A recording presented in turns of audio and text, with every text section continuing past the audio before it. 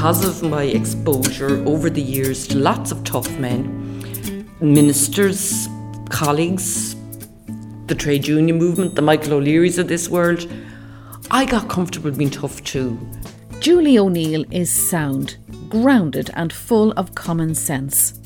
Julie talked to us for this Women in Leadership podcast about her stellar trailblazing career in the civil service here in Ireland and about how she rose through the ranks to become Secretary General of the Department of Transport, a government department that had never been headed up by a woman before she took the helm. She didn't start out with an ambitious career plan but had a great attitude and good mentors along the way, including her dad early on. And I couldn't sing and I couldn't sew, even though I thought I wanted to be a teacher. So I did the Junior Executive Officer exam to get a day off school. To say Julie has retired would be wrong. She has simply progressed to the next phase of her career. And she began by telling me about her new consultancy, where she continues to put her wealth of experience and common sense to good use, in particular in her position on the board of Ryanair and also on the board of Permanent TSB. Join the Dots is my very small consultancy business. I'm essentially self-employed. I had worked as a career public servant for 37 years, and when I left the public service at the end of that time, and I had been 7 years as Secretary General of the Department of Transport, I had to go through what many women have to go through at some point in their career, which was a complete process of reinvention. And for me, it was a bit like jumping off the edge of a cliff, because I'd been part of a very structured career path for all of that time. I hadn't realised the extent to which that world of work was my village, my community, my network of friends, my network of power and influence. So it was, where did I start again? And I decided, like many people do, to set myself up as an independent management consultant, partly because I wanted to reconnect with the set of skills that had got me to a leadership role in organisations in the first place, and that I would have used a good bit earlier in my career, but had maybe become a little bit rusted over, because the more senior you become in a role like mine, where you effectively reach managing director status, the more you can get very absorbed in governance, management, those aspects of the job, and you lose touch with maybe the strategic, creative ability that got you there in the first place. So Join the Dots was for me about making the connections between the world of the private sector, the world of the public sector, and the world of the voluntary non-for-profit sector, and identifying where I felt I could add value by bringing some of the skills that I'd learned in one sector to another, and also by the same token learning from working within those sectors. Now, you've had a glittering career, as you say, and you're now on the board of both TSB and Ryanair. But tell us a little bit about your early career. You know, what age were you when you started in the civil service, and how did your career progress there? Okay. Well, I was very much, I suppose, a child of my generation, which wasn't quite the 60s. I made it into the 70s before I left school. But I left school in 1972, 16 years of age. My leaving cert in Wexford with 3 younger brothers, and probably an expectation that I'd take on some kind of a clerical or other job and would leave work when I got married, because at that stage the marriage bar was still in place. And I went to the Loretto in Wexford, which was a convent school, where in fairness they were quite good at encouraging developing young women, but it was still a world where women couldn't do honours, girls couldn't do honours maths, for instance, where our choice of science subjects were quite limited. And where the kind of teaching, or the kind of opportunities that we aspired to, were teaching, banking, the civil service, domestic science. And I couldn't sing and I couldn't sew, even though I thought I wanted to be a teacher. So I did the Junior Executive Officer exam to get a day off school, and various other civil service exams. I ended up with 3 job offers in civil service, one which was Junior Ex in Dublin. My parents wanted me to take clerical officer in the county library, because I'd be on my own doorstep and I wouldn't have accommodation costs or the like. But I couldn't resist the urge at 16 years of age to escape, to go and live and work in Dublin, fully intending to leave the civil service within 12 months and go to university and do something. But one thing left to another. Probably came under a bit of pressure from my parents now that I had a good job to keep it, and I stayed in the civil service. And I would say I did not start out as ambitious. Now, there was probably always a bit of a streak of ambition in me. I'll come back to that maybe later, but I was like everybody else. I was out for a good time. I was swanning into the Dandelion Market on a Saturday morning. I was going to the Universal for my Chinese lunch on a Saturday. But I decided I would do a BCom at night, and married very, very young. Married at 21, 22, became pregnant on my honeymoon. But while I was on my honeymoon, before I knew I was pregnant, I had a phone call from my then boss to say that there was a promotion competition going for a post of training officer in what was then called the Civil Service Training Centre. And my first reaction was, sure, I couldn't do that. I couldn't stand in front of a class of people all day. And he said, do you not want to be a teacher? Of course you can stand in front of a class of people. And he was a really brilliant example of mentoring and support and encouragement and of pushing me beyond my comfort zone. So I applied for the job. And I actually did the interview on the day that I discovered I was pregnant with my daughter, which was a very short time later. But I took the job, and I became one of the very first women to work in the civil service after the marriage bar had gone, and to go back to work straight away. And after that, I suppose I had a stark choice. It was before the time of career breaks or job sharing or any of those options. So either you got out and you became a stay-at-home mum, or you stayed on, which in my case meant going back to work the day Claire was 6 weeks old. And because of mortgage and other commitments, I stayed on and had my second child a couple of years later and came back to work immediately after Shane was born as well. But I'm not sure when the bug bit. It may have been that as a management trainer, I was developing training programs for women in management, the first ever in the civil service. I was training people more senior and experienced to me in management and leadership skills. And after that, every opportunity I got was a promotion by competition. So I got to do a master's degree in policy analysis. I was assigned to the Department of Social Welfare. I ended up as head of the Office of the Taoiseach when Dick Spring was Deputy Prime Minister. From that, I was assigned to the Department of Tourism.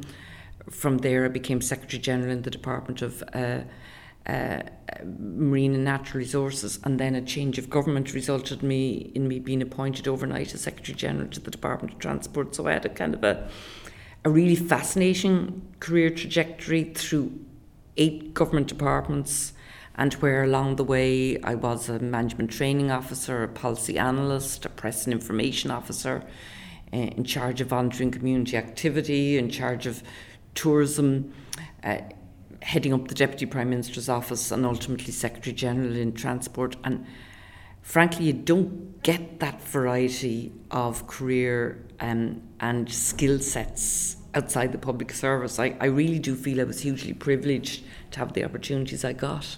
I was interviewing Danuta Gray, and she said something similar, that if you're prepared to roll with it and take opportunities as they arise, that you learn as you go and you just have room to grow. Yeah, I'm a huge believer in that. I mean, in some ways I would say, looking back on my career, I was lucky, but I also do believe you make your luck and you take your luck. And in my case, I think it was a combination of a couple of things. It was a willingness to have a go when I wasn't always entirely sure that I was ready for it. And that was usually because somebody, most often a man who was my boss at the time, encouraged me to step a little bit outside my comfort zone. And then having got the taste for it and realising that even though I might be really scared at the beginning, that I could grow into a job, I got braver about being willing to stick my neck out. So for instance, at that time, promotion, it was no longer just on waiting for your turn, but you still tended to have a long queue ahead of you in your own department. So when the job came up in the office of the Deputy Prime Minister, Dick Spring's office, I said, I'll have a go at that because there won't be a natural incumbent. And sure enough, I got it. But that led in turn to me being moved sideways at various stages into places I never expected to be.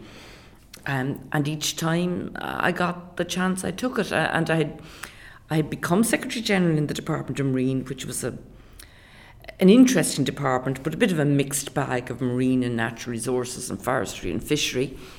And the government changed at the time. This was 2001, and I got a phone call, 2002, got a phone call to say, you're being made head Secretary General of the Department of Transport, which is a newly formed department, which was drawing together the transport functions from roads from the Department of Environment, aviation and public transport from the Department of Public Enterprise, and marine from my own department.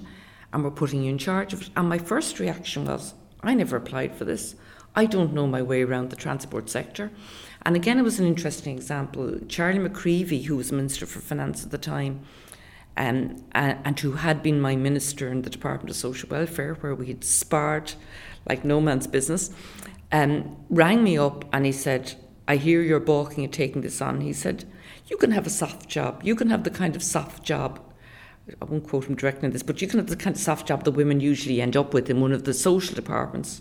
Or you can be one of the few women ever to lead a serious economic department. Do you want it or do you not? And I said, I'll take it. And I loved that job. I really thrived in it. So, sometimes you've got to be brave enough to take on things that really scare you. Do you have to be brave enough to take, kind of ballsy to take on a minister like that? Do you think you earned his respect from all those little... Oh, I did, absolutely. He used to say, at the time he came into the Department of Social Welfare, I had been, until shortly before then, Press and Information Officer, and I'd been responsible for revamping the information service of the department. And by then, I also had charge of all the voluntary and community activity, including support for community groups and community development. And I remember him saying to me at one stage, anarchy you're funding, Julie, anarchy. He used to call me his social conscience, the lefty in the department, which wasn't hard to be left at Charlie at that stage. But we did become firm friends, and ironically now both find ourselves on the board of Ryanair, and he will still sometimes say to me, did you ever think, Julie, when we were slugging it out in the Department of Social Welfare, we'd ever both end up on the board of one of Ireland's most successful and entrepreneurial airlines? So yeah, I suppose I never lacked courage. I was always willing not just to take a chance in terms of being brave enough to take on something that scared me, but also confronting and taking on challenging people, but not in a nasty way, just in a standing up to people and standing up for what I believed in and having the rows. And I was on radio the other day talking about dealing with awkward people that you might encounter in your career, awkward people in the office, the bullies, the office psychopaths, the really challenging people. And I actually love working around highly contentious people that you can have a good argument with, because they're very often the life force of your organisation. And that would have been true of my minister sometimes, and it would have been true of colleagues and others. So definitely there's an element of that. Definitely it's an element of taking that on. But it was also about grabbing opportunities that came my way with both hands, and if those opportunities led unexpectedly to you going in a completely different directions, grabbing those ones too.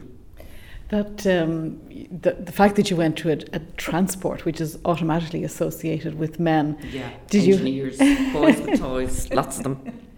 What particular challenges did you meet there? Were there a lot of men in that department as well? Yeah, absolutely. I mean, a couple of things about that. It was my first serious economic ministry, even though I had worked as the Assistant Secretary responsible for tourism before that, and as I say, in marine and natural resources.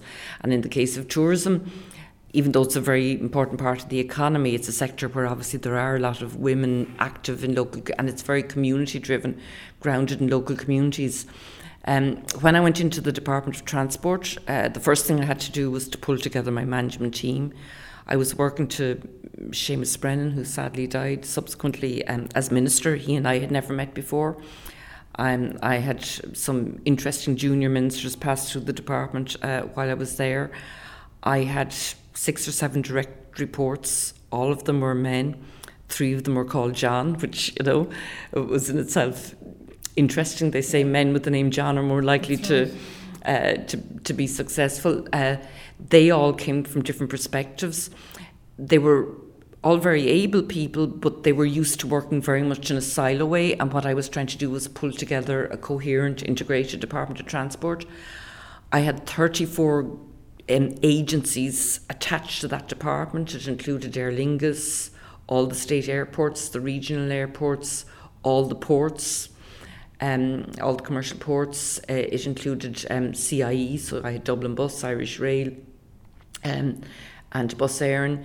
It included all the state safety agencies, the National Roads Authority, the Irish Aviation Authority. So I had infrastructure, I had services and safety right across the gamut of everything to do with transport. And a very high proportion of engineers who by definition are nearly all largely male.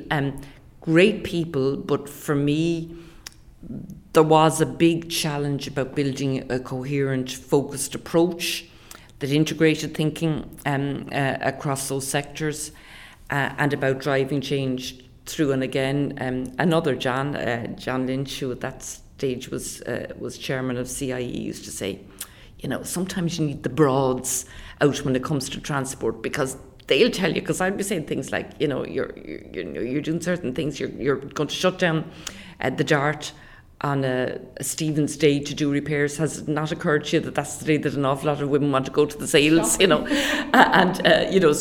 have funny, amusing anecdotes like that. But for me, I think one of the big learnings out of that for me is that I would have described my leadership style up to then as being highly collaborative.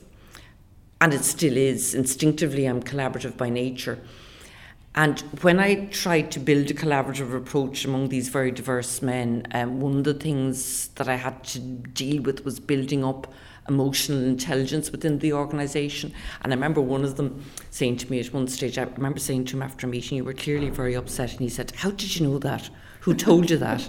And I said, "Because it was written all over your face." And he was shocked at this, but it became a kind of almost a joke between us, a good humoured joke, that they began to get used to me empathising, understanding, demonstrating emotional intelligence, and guess what? They showed capacity to learn it. But by the same token, I was struck by the fact that these men I worked with could have sometimes extremely robust exchanges, really argue to the point that it could become a shouting match from time to time about issues, but they could still go off and have a pint together in the evening or watch a match together. Whereas as a woman, I was more inclined to harbour things like that and feel the little bit, she said, that kind of thing. So I would say I would like to feel that they learned a lot from working with me, but by the same token, I learned a lot about the best performing organisations being ones that are highly contentious. And it's a quote I picked up somewhere in my travels, but highly contentious organisations where no subject is undiscussable. Because if everything is discussable, you get your best thinking. Whereas if you just go for collaboration, sometimes you gloss over the cracks. So that would have been one of the issues. But, I can remember times in those jobs where I faced really, really difficult trade union meetings where, you came up against all the tough, hard slog of people that had been used to rolling their sleeves up in smoke-filled rooms until the early hours of the morning and didn't take any prisoners when it came to taking you on.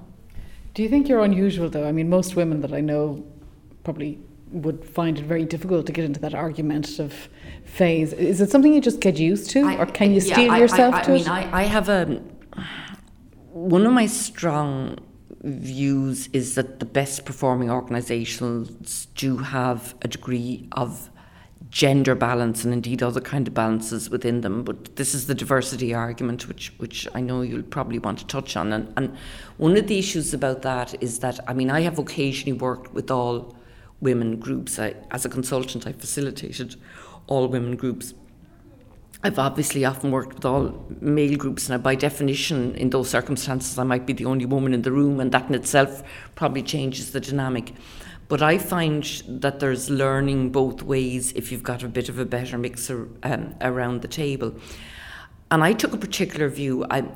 In the early part of my career, I would have worked for some women that were, frankly, very difficult to work with.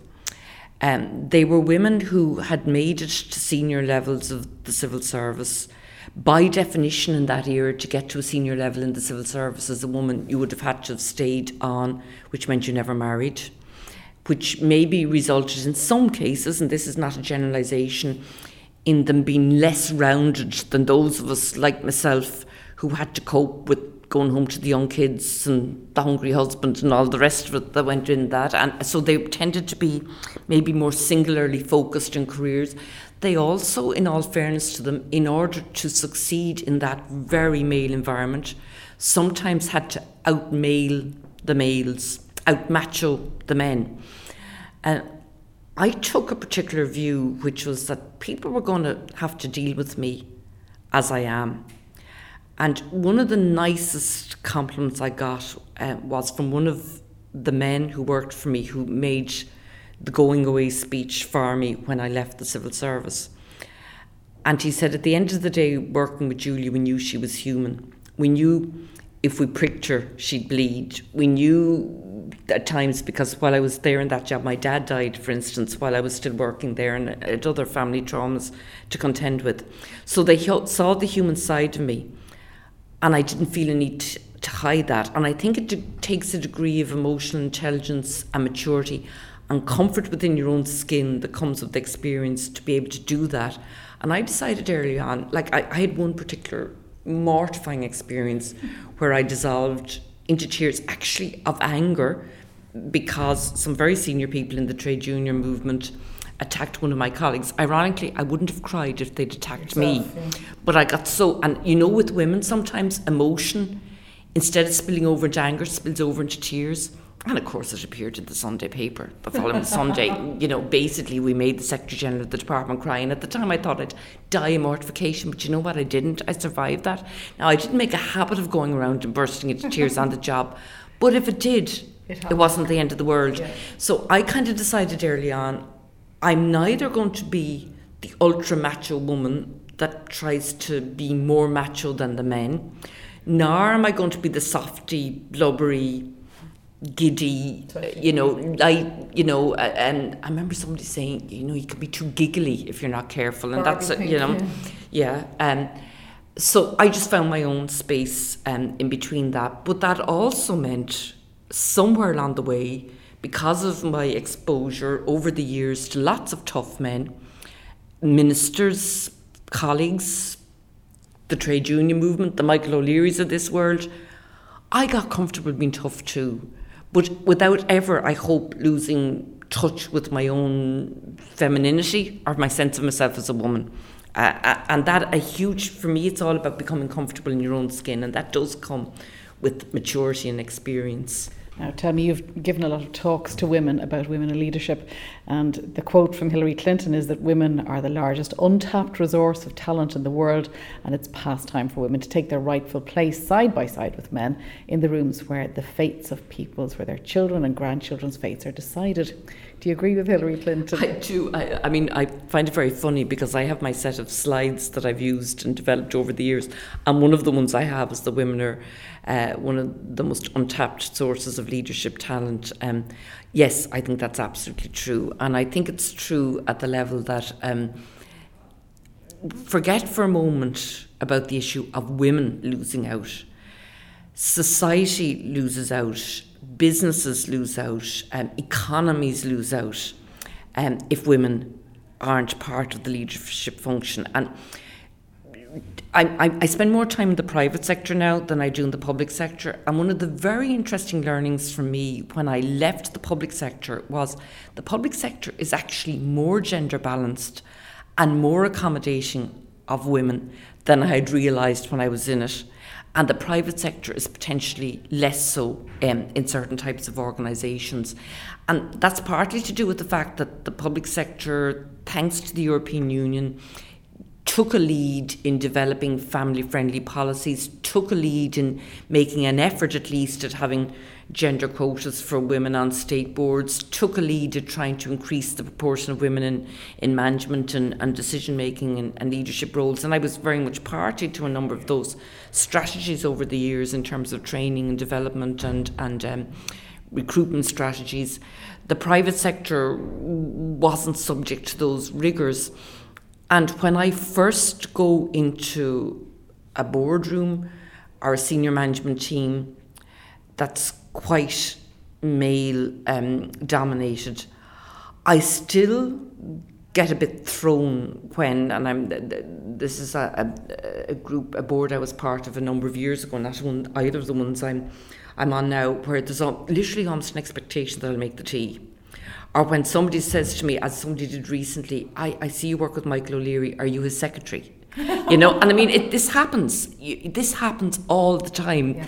And I suppose I got so used to thinking of myself as a senior person, I forget until I get these small experiences again that perception of women is still around. And I do see the difference that women make in a boardroom, that women make around a table. And ideally, and it's not easily achieved, I like that proportion to be up close to the 40%, because one woman makes a difference, two makes a greater difference, but if you get to 4 out of 10, then you actually begin to change the cultural dynamic, as opposed to have the risk of tokenism. But because women disagree between themselves as well. Of course we disagree between ourselves, but I do think we bring a different perspective to the table, and it's not all soft and fuzzy perspective, it's just different.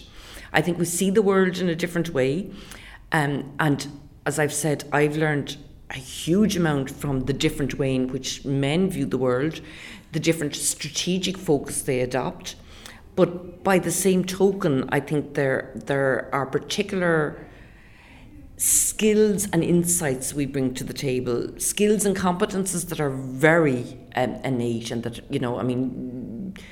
they're both socialised and they're in our genes probably since the time of the cavemen and women, but also insights that come from our view of the world and certain capacities, like a capacity for multitasking, an ability to juggle lots of things, an ability. I find men, and I never generalise, because I think I have a lot of male traits and I meet men that have a lot of feminine traits, so I don't overly generalise, but where women think very strategically and long, women can, be very focused on the here and now and getting things right now with an eye for detail. And I also find women willing very often to speak out more.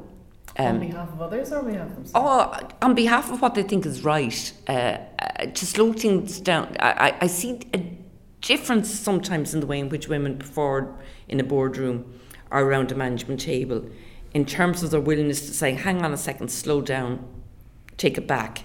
And I'm surprised you're even using that. Well, I'm not surprised, because I've heard that from a few senior women. They say the hang on a minute moment. The hang on a minute when moment. When the lads are kind of dashing away with something. And that can be, and again, I don't want to overly generalise. Partly it's because the men are strategic and taking the long view. Partly it's because you can get sometimes a bit of groupthink around that, and the being one of the lads, and a willingness to challenge constructively is something that I see, and I think is hugely important. And also that's partly coming from just a difference in perspective. So not assuming that the status quo is right, not backslapping one another and saying, didn't we do that well, and saying, well, hang on a second, maybe that's not the best way to go. Have you ever experienced, though, being bypassed at a board meeting or a senior management level meeting, where they say, oh, that's very nice now, but we'll move on to the real agenda? Have you ever? Yeah, but I mean... What's your coping strategy? What do you advise when the bypass happens? I think you pick your battles to start with. I mean, I have had experiences. I've had experiences where I've wanted to raise an issue and I've thought about how am I going to position this. And one of the things I've discovered that can be quite effective is, rather than being the one that raises it from the corner of the table at a board meeting. You try to build your alliances beforehand. So you try to talk to a number of people and say, look, I have this issue, I'm concerned about it, I'm going to raise about it. I have had amusing experiences of where I have done that bit of groundwork beforehand. I've raised the matter at the meeting. Beforehand, everybody said, you're absolutely right, I share that concern. I've raised the issue at the meeting. The others, male around the table, have shifted uncomfortably in their seats and squirmed because it's not a popular idea or point to raise. The thing has been moved swiftly on. And then they've come up to me afterwards and backslapped me and said, you did great. Now, it was great that you raised that point, but I wouldn't have got support necessarily at the time. But I've learned to bide my time with things like that. I've challenged myself. Could I have handled it better? Could I have done it differently? And for me, success, which comes sweetly every now and again, is where you actually make a point. And a few people say, Julie said, and I think, she made a good point there. And when that begins to happen unconsciously, where the men aren't conscious that they're singling you out, but you've actually become one of the lads, but in a very constructive sense is good. But what I would say to women is pick your battles carefully. You don't fight every dogfight. You don't fight every small example of what you perceive, sometimes incorrectly, sometimes correctly, as sexism bypassing. You decide when something is big enough or important enough to make an issue of, and then you build your coalitions of support around it. And if you lose out and you really feel strongly about it, you figure out, how am I going to come back at it and fight another day? Don't fight every single small issue, or you'll just wear yourself out and you actually end up irritating people, and you actually have to build support for what it is you believe in along the way. You seem to have so much energy, and you make light of the fact that, had 2 children, did a BCom, went back and did a master's, and you just roll. Did you always have that sort of energy? Yeah, that's innate, and don't ask me where it came from. And, sometimes at these workshops that I speak at, or if I talk about leadership, women ask questions like, how do you maintain enthusiasm or energy? That has never been my problem. My problem has been knowing when to stop and knowing when to slow down. So, my greater risk would always have been of burnout. And I mean, I look back now, my son and his Chinese wife and my little grandson, who's just turned 2, have just come back from China to live in Ireland, and they're living down the road. And I should be ashamed to say it, but I've almost more time with my little grandson than I had with my kids when they were small. And I'm having all that joy all over again of, realising how much 2-year-olds learn in a week. And to a certain extent, those early years for me were a bit of a blur.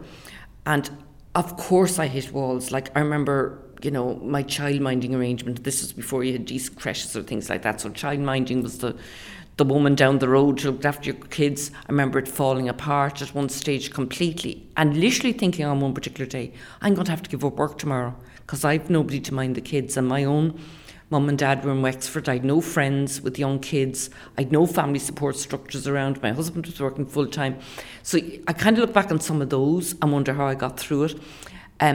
I look back on some of the things. I mean, we've standard family jokes like missing my daughter's first ballet display, which she doesn't remember, but she does remember that I've forgotten her broken arm, and she lives in Australia now and is about to have her first child. But I look back, the one thing that consoles me is, despite the fact that there were undoubtedly things that I got wrong as a parent, and undoubtedly times I wasn't as available as I should have been to my kids, I have 2 fabulous adult kids with whom I have a fantastic relationship. And to me, that kind of makes it worthwhile. And there's, you said before we turned on the record about the role model thing. There's no doubt my daughter and my son would see me as a role model, even though, and they're quite honest about this, they have chosen and will choose to do things slightly differently in child rearing, because they will have options I didn't have about career breaks or job sharing and the like. So, yeah, I always had huge energy. So would you say to women who have the guilt trip, and I think most women do... Every woman suffers guilt. Yeah. Every woman suffers guilt. It goes with the territory. So I would say, first of all, I would respect the choices women make. I think one of the things that women aren't great about is sometimes we're too hard on one another. We don't respect one another's choices. You know, the woman who's the stay-at-home mother can slightly turn up her nose at the woman who turns up in a rush to be the last person to collect the kid from school or from creche or whatever. The woman who's working can be slightly dismissive of somebody who takes the quotes easy, and I don't believe it is an easy option of taking time out.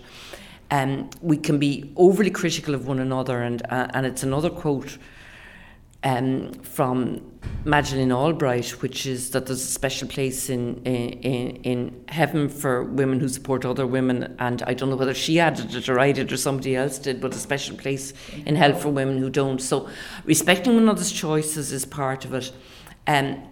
Yes, you're going to feel guilt. You'll actually feel guilt if you stay at home and give up work, as well as if you go back to work. You'll feel guilt, as I can sometimes do now, about your mother as much as about your child. If you're a woman who hasn't had kids, if you're a woman who wants to have kids, like my daughter who's now expecting her first child, went through the thing that Sheryl Sandberg talks about, should I lean back because I'm thinking of having a child, even though she was having difficulty becoming pregnant. And I was saying, cop yourself on. The time to lean back is when you're ready to make a choice, not when you're hoping you might become pregnant somewhere in the next 3 years. So I think there's... So women talk themselves out of options a lot of the time. They do. Yeah. You know, the guilt is part of the territory. Try not to sweat it too much, because the one thing I've discovered is kids are extraordinarily resilient. And really at a certain point, a little bit has to be about minding yourself and your own sanity and the stress levels that go with it, which are very significant at times. What do you do for your own stress relief? Do you run? Do you walk? I used to run and cycle. My knees won't allow me to do that. Walking, cooking. You have a blog. I have a blog on Chinese food, which came from which is very much a hobby. So it's not something I actually had to tell myself. I shouldn't feel guilty because I haven't written a blog post in a fortnight. This is not a job, Julie. You're doing this for fun. What's the name of the blog? Shenanigans, because my daughter is Shan, daughter-in-law is Shan, and my son is Shane, and it actually became a way of capturing my feelings about my son marrying a Chinese girl and me learning to know her culture and her food, which I was fascinated by anyway. And the absolute irony is that my little 2-year-old grandson is absolutely fascinated with cooking. You couldn't script it. Like, where has this come from? Like, it's really strong in it. But for me, I actually find to go home and prepare a Chinese meal and all the prepping of food and just the rhythm of that, the losing myself in something else like that. After I left the day job, I took up learning Italian, and I walk, you know, and I do find walking and just getting out, getting near the sea, or clears into the hills, mind, clears the mind. Talk to me about unconscious bias. Have you learnt much about unconscious bias? Have you come across it in the department? Well, unconscious bias exists, and there's lots of really interesting research about this.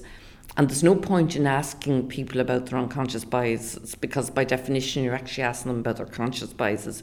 You have to see what happens in practice. And for me, probably the most telling example of it is the Heidi, and I can't remember what they called the guy in the clip, but in one of the universities in the States, they produced the description of the way a person operates in their job. And they gave it to mixed groups of people, male and female.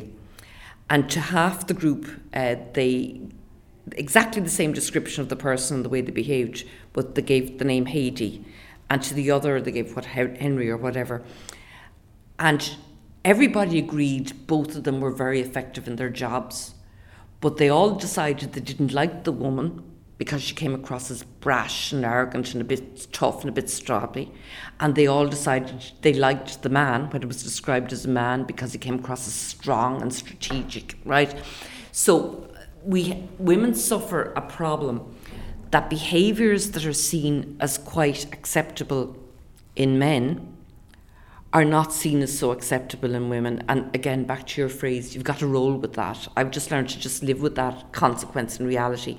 By the same token, if you do various kind of tests and associate words with feminine and masculine, all the soft stuff is seen as feminine and all the hard stuff is seen as masculine. So all the words we typically associate with leadership are men's words.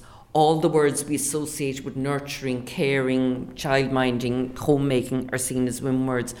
And I mean, as to what you can do about it, if you can neutralise the recruitment process until as late as possible in the process. So, for instance, when I'm shortlisting CVs, do I need to know to start with whether it's a man or a woman? Possibly not. What I need to see is their skill set, so that you kind of you take it out of the equation. And the other thing is there's some really interesting training that Google and others are doing now, just about raising awareness around this and getting a bit of game playing and role playing, so people tune in to what they unconsciously do. Are men getting the message? Are boards getting the message? Are we moving away from the pale male, grey and stale to more diverse boards, more diverse workplaces? Because the bottom line is telling us internationally from all the research that companies that are more diverse make more money at the end of the day. But is the message percolating to boardrooms? Honestly, I'm not convinced that it is. I think there's a certain, how would I put this? There's a certain amount of tokenism. Now, I want to be careful about how I say this. There's a certain amount of pressure mounting on all male boards and on male chairs of boards in the private and the public sector to get more gender diversity in. There's a wariness and concern that if they don't get ahead of this, that they'll find themselves having to do it as a result of gender quotas. There is among the more enlightened investor community a growing insistence on diversity, both because it's seen as a good thing in its own right and because there is growing research that it impacts on the bottom line, because most purchasing decisions are made by women, etc., so a gender balance is likely to improve the quality of decision making. You still hear a lot of, well, I'd love to have more women on board, but sure, they aren't out there. So that's still very much around in the thought processes. You still get a lot of, well, we better get a couple of women on board, a couple of broads in the boardroom, or however it might be put, more or less politely than that. And then we've ticked that box, and now we can say to our investors or to anybody else that challenges, we have a few women around. When they do that, interestingly enough, I genuinely believe that most boards, any board I've ever been involved in, and I don't see this as a reflection on me personally, will say to me that to their surprise, they've discovered that having more women around has really added value in ways they hadn't expected. So I think they begin to get the message in practice, but the reason for doing it may be more to do with keeping certain interests happy at the outset. But there is still a pretty strong tendency when it comes to, having filled a few slots, to just think in terms of people you already know, whether you know that through the Old Boys Network or however you know them. So they're recruiting people who are like them. Yeah, it's understandable, so I think it'll happen, but if we're to wait for it to happen in the natural order of things, it won't be my granddaughter or grandson about to arrive generation, it'll be another 2 generations beyond that. Do you think we can afford to wait that long? I mean, look at the banks. I mean, you're on the TSB board. But if you look at a permanent TSB board, when you look at Bank of Ireland and AIB, the 2 pillar banks, they've only 1 woman on the board. And yet most of the clients, at least 50% must be their clients. Probably not, actually, and that in itself is interesting. Just diverting for a moment to an Australian example. The last leadership and gender diversity session I gave was actually to a group of senior managers in National Australia Bank, led by a young woman who's a good friend of my daughter's, who got to a senior position in the bank by virtue of reaching out and developing a new client base among women, because nobody had noticed that all these male clients of the Wealth Bank, and this is specifically Wealth Bank, had very often partners and spouses who were wealthy women in their own right, but nobody was actually reaching out to support them in their investment decisions. So I think there's a real untapped market for banks with a female clientele. And again, one anecdote, a friend of mine, when she got to be a very senior position, again, a number of years ago, went into a bank thrilled with herself, having just been promoted to the equivalent of Secretary General, wanted to take out a car loan to buy a little red sports car for herself. And the guy behind the counter said, what would you need a car like that for? You wouldn't say that to a man, it just wouldn't happen. So do I think we can afford to rate? Personally, I don't, which gets you into the thorny issue of gender quotas, which intuitively I don't like. And I suppose I'm in the lucky position I've got to where I am without gender quotas, so therefore I can afford to be more sanguine about them for others. But I mean, my own sense is that it will be the threat of gender quotas, maybe with a long lead period before enforcing them, and a sunset clause on them, that might just up the ante and move the agenda forward. And it isn't always easy, but there are sometimes lots of they say, as you say, they say that there aren't enough women out there. Do you think they're just not looking hard enough? I think it's a question of not knowing where to look, and I have fallen into that trap myself at times, because I know, in fact, on both boards that I was appointed to, the kind of thing that would have been said to me is, we reached out to you because we didn't want to go for the, quotes, usual suspects. And there are a small number of women that end up almost being the go-to people for board appointments. And that gets women into very unfair, unfortunate positions. Like my good friend Mary Davis, who at one point was labelled Quango Queen because she had a handful of boards under her belt. Now, men say to me, but you're on lots of boards. You're probably on too many boards. I say, right this minute, I'm on 2. If I talk to male colleagues of mine who came through a similar career path, very often they're on 6, 7 or 8. I don't recommend that, by the way. I think 4 is about the maximum that I would handle and do a really good job with. But I think there's a couple of things. First of all, there's broadening the net of women, and people like Vivian Jupp, women like Vivian Jupp have done a fabulous job with their gender diversity net initiative. Another is that organisations may need to get brave by going a level down in organisations. In other words, part of the problem is the reason I can perform effectively as a non-executive director is I've already been effectively a CEO in organisations, and obviously I've had lots of governance experience. And it's one area where a bit of age and experience stands to you. But there's only so many women like me who've been lucky enough to make it to the very top. So being brave enough to go for a woman who, in board terms, might be second level experience rather than C-suite experience can be challenging. Are there any favourite quotes you have that have kind of inspired your life, and particularly in your career? I try to see where the roots of my gutsiness came from, and I'm utterly convinced it came from my dad. He was a very traditional Irish dad in one sense, but I was the eldest, his only daughter and the apple of his eye. And I remember when I was a kid, about 9 or 10, and I was being bullied quite viciously by another girl up the road. And at the time, it was a Disney film, but there was a song that whenever you feel afraid, hold your head up high, and whistle a happy tune and no one will suspect you're afraid. And that stuck with me all my life. And I use it now to talk about the issue of fake it until you feel it. And I'm not talking about not being authentic. I'm talking about sometimes you have to pretend to a self-confidence you don't feel to succeed. So that would have been probably the most influential thing said to me in my life. And the other bit, which is, I suppose, not unrelated, and it's not even a quote, it's go for it. Like, just my motto is go for it. Jump outside your comfort zone. After that, I actually found Sheryl Sandberg's book resonated with me.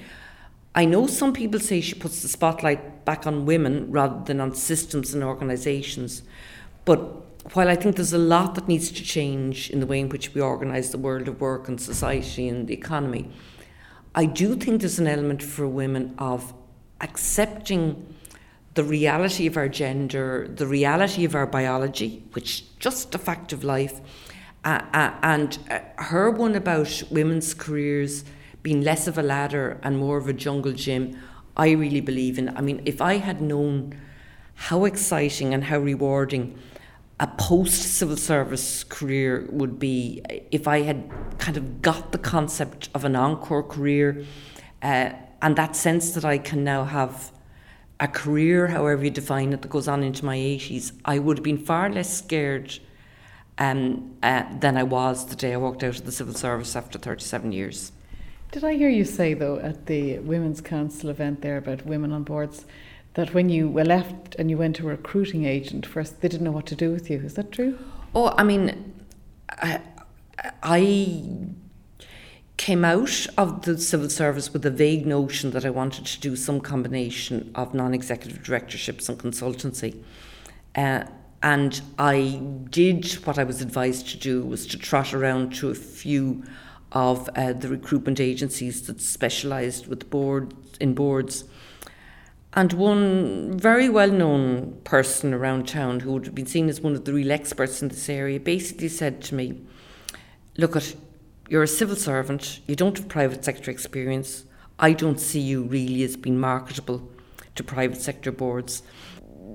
More or less, if you ever get anything yourself, come back to me in a number of years' time. And I remember feeling terribly disheartened. And it's the one thing I'd say about Ryanair, the invitation to me to join the Ryanair board is probably the most unexpected thing I got in my career, because I would have, like every other public servant, politician you ever come across with, had more than my fair share of spats with Michael O'Leary when I was Secretary General of the Department of Transport. So that phone call to say the chairman would like to invite you to join the board of Ryanair was utterly a bolt from the blue for me. But that particular invitation, that willingness by an entrepreneur to take a risk on somebody very different, because they'd bring something very different to the table, has been hugely influential in my post-public service career, and just goes to show that courageous entrepreneurs who say, sure, I'll do something a bit different. What can possibly go wrong? I'll take a chance on her, can sometimes pay off. Finally, what would your 3 pieces of advice be to people who want to pursue a career, either in the civil service or in the public service? The first thing I'd say is be true to yourself. While I've got that fake it until you feel it kind of thing, be true to yourself and who you are, whatever that is. Don't feel you have to play some sort of corporate game and line up with what you think is expected of you. The second thing I would say is that what always worked for me is creating a vision of what I wanted out of life. And when I say a vision, I'm not talking about the amount on a paycheck. I'm not even talking about the specific job, but developing a sense of what would make me happy. What would the ingredients of a happy life look like? And when I left the civil service, I took a blank page, and on that blank page I wrote about 10 things about where I'd like to be in 3 years' time.